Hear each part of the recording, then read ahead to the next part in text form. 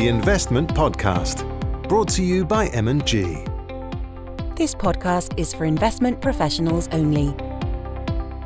Hello and welcome to episode 32 of the Investment Podcast. My name is Aramide Ogolano. I'm a senior investment specialist within the private credit group at M&G. I'm delighted to be joined here today by Fiona Hagdrup, Head of Leveraged Finance Investments, who has over 30 years of experience in the markets and over 20 years at the firm. Hi, Fiona. Hi, Aramide. I'm also joined today by Michael George, a senior fund manager within the private credit group at the firm, with over 20 years of investing experience and over 15 years of those at M&G. Hello. Hello there. And finally, by Robert Shear, a senior direct lending originator with almost 2 decades of experience in deal structuring and origination. Welcome, Robert. Hello, Aramide. A lot has changed in private markets in recent years. The exponential growth of private credit in the last decade, from essentially a cottage industry to a 1.5 trillion market, and forecast to grow by another trillion by 2027. Fiona, in your 20 years at the firm, you've been at the forefront of this growth and rise of private credit as an asset class. Can you define exactly what this means? Private credit, very simply put, is a corporate subset of private debt.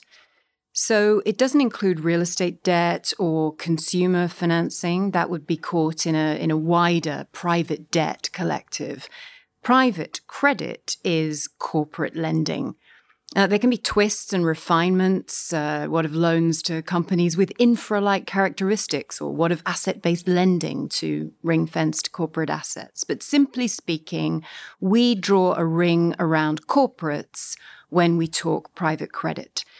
And those corporates are typically owned by private equity sponsors or by their original founders, or both, i.e. they are unlisted.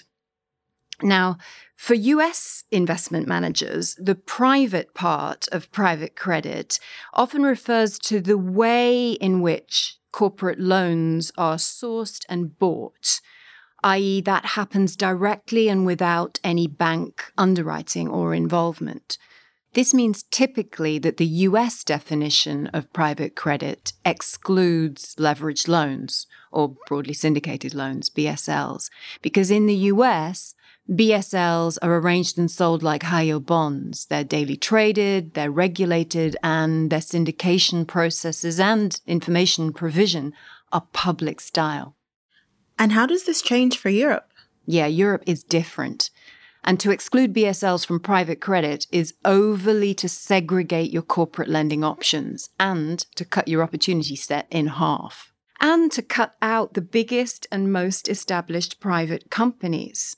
It thwarts gaining access to the whole range of opportunities. So we think that the private in private credit should rather refer to the unlisted status of the investee companies and the status of the lender, because all lending can be private in Europe.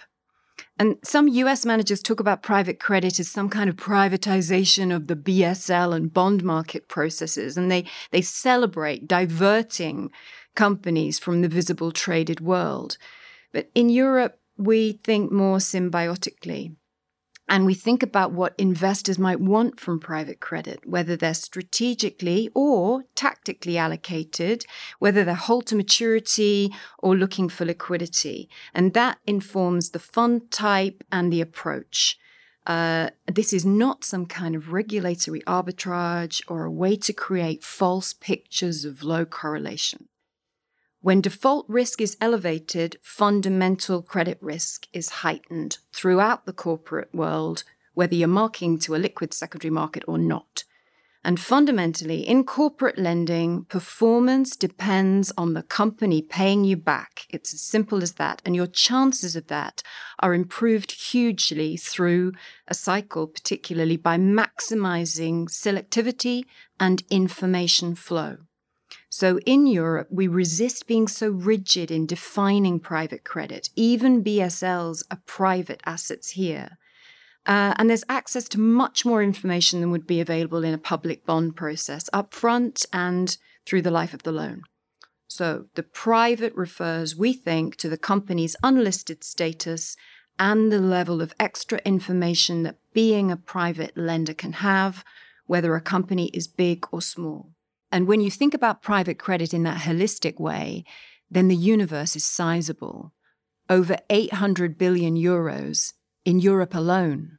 And the point is that corporate lending doesn't warrant excessive segmentation because high selectivity and diversification, paradoxically, should define any loan portfolio for best performance through a cycle.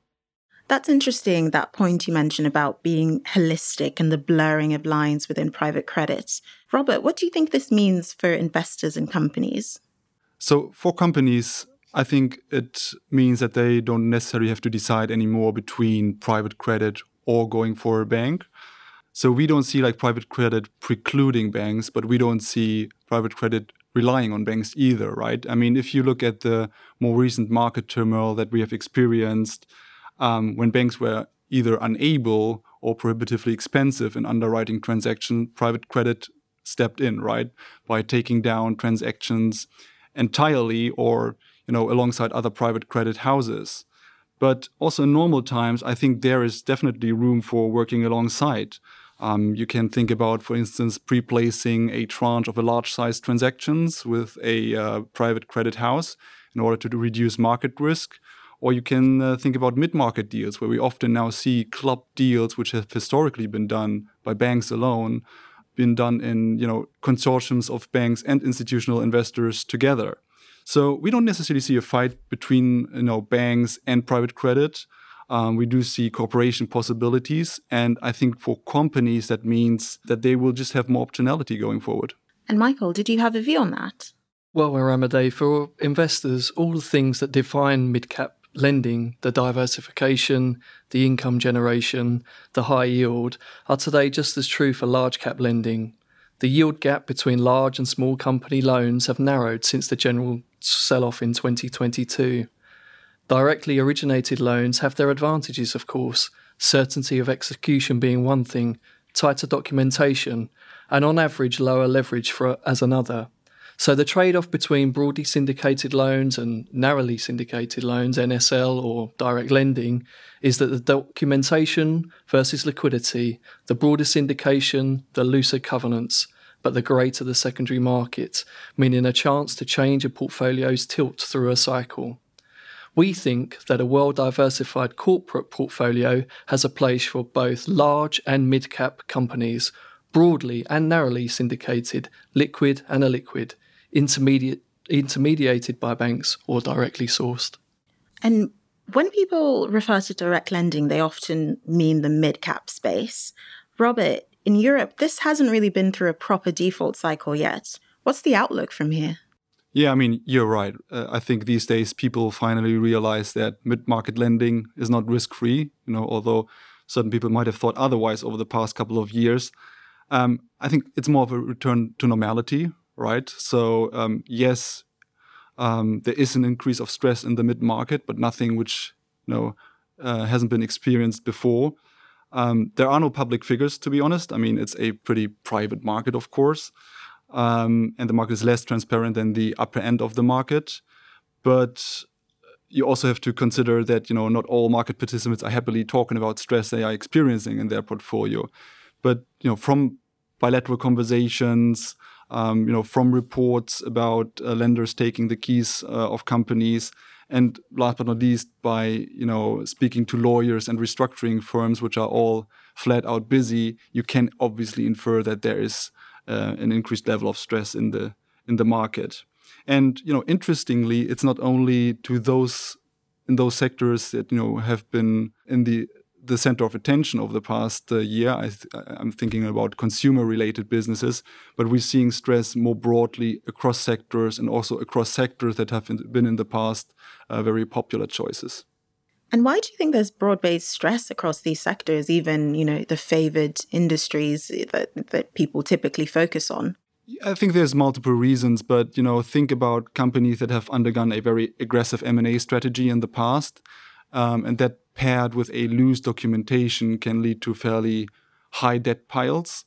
And then look at the base rates, how they have developed, coming from basically 0 into the 3 to 4% area. that's obviously a big drain on cash flow. And if the latter doesn't live up to expectations because, synergies are not materializing to the extent they were planned, or because you have inflationary pressure on your cost base, that obviously creates problems. So coming back to your initial question, there is definitely stress in the system. And we do think it will become slightly worse before it's getting better against the macro backdrop that we have at the moment. And by the way, that's also the view that is shared by the large rating agencies. That seems like a pretty broad-based, bleak picture. Is it really that black and white? Well, maybe I'm wearing my credit hat here, but no, I think it's not the easiest of times. I think, we all have to admit that, but I think by no means we're suggesting that, private credit is not an attractive asset class, right? But I think it just tells you two things. Firstly, manager selection is key, right? You need to have a manager who has long-term experience. You need to have a manager who has encountered higher default cycles in the past, and a manager that has embarked on conservative underwriting standards. And importantly, also the ability to perform proper credit analysis. So not just buying the market, but, credit by credit, performing, proper analysis.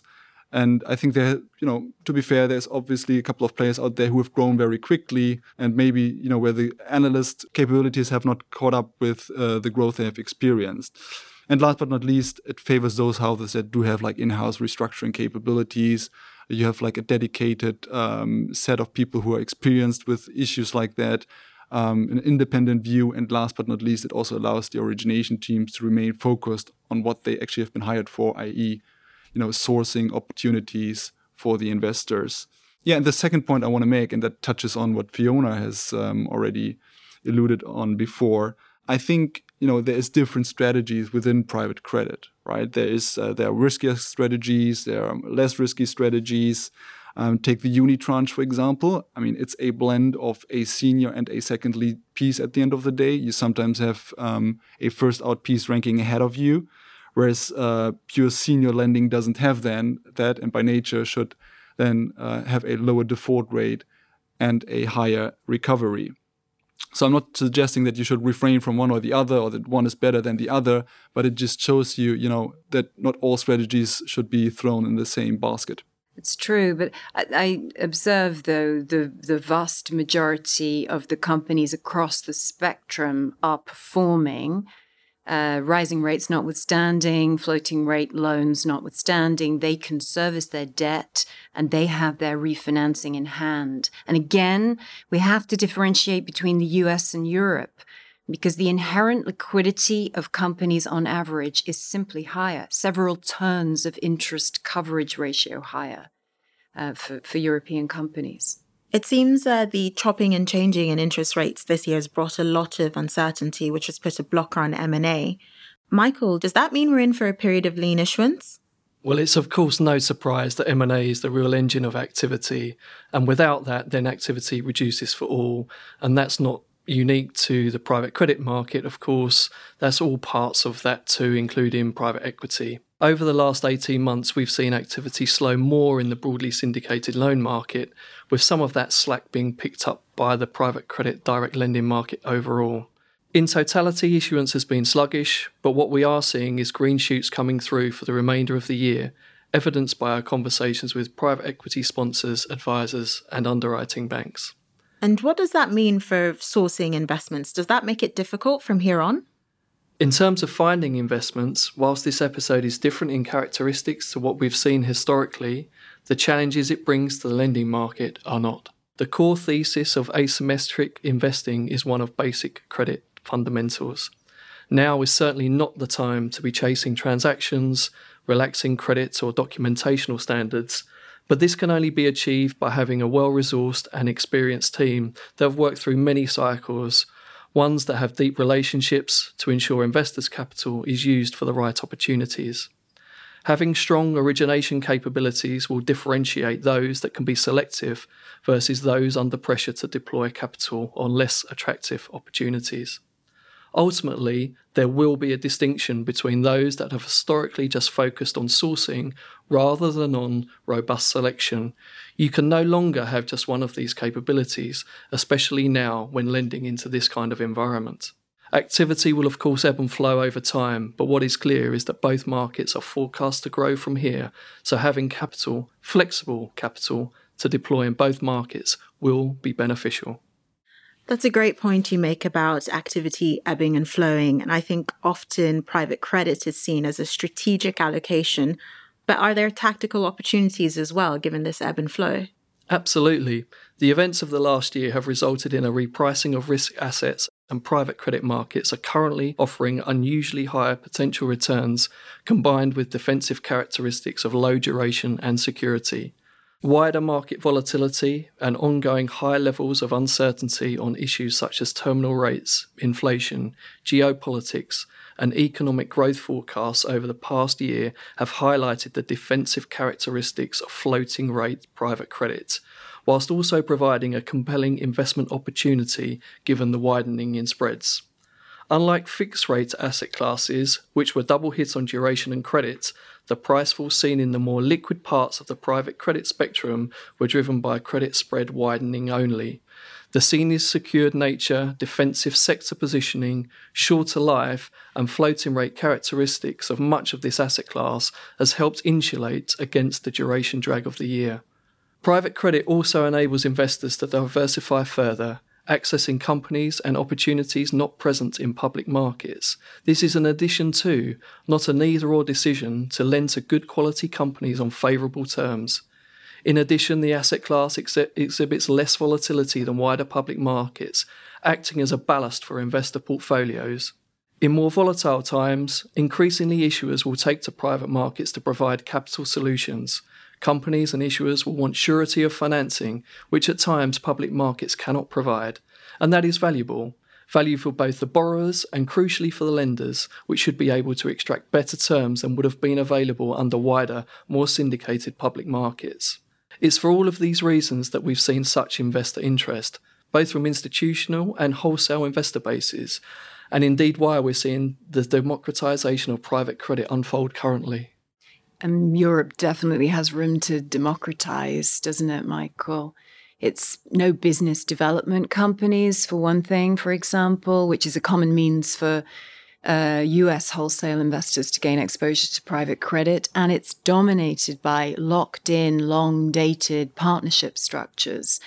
Now, I think the regulators get that. They're facilitating finding another way, which is why we've also seen the creation of long-term investment funds like LTIFs and LTAFs, if you read up on your acronyms. But I think they understand that investors need to be able to change their allocations to restore numerator-denominator balance and have some access to liquidity at times. And all of this is possible in private credit.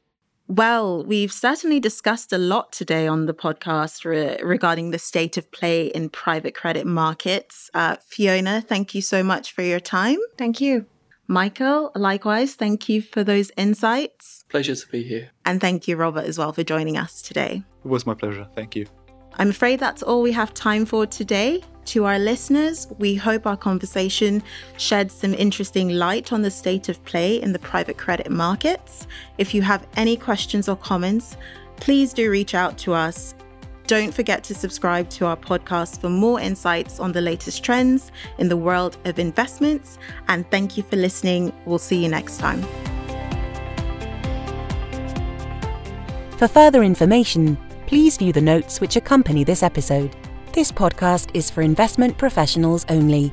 The value of investments will fluctuate, which will cause prices to fall as well as rise, and investors may not get back the original amount they invested. Past performance is not a guide to future performance. The information and views expressed should not be taken as a recommendation, advice, or forecast.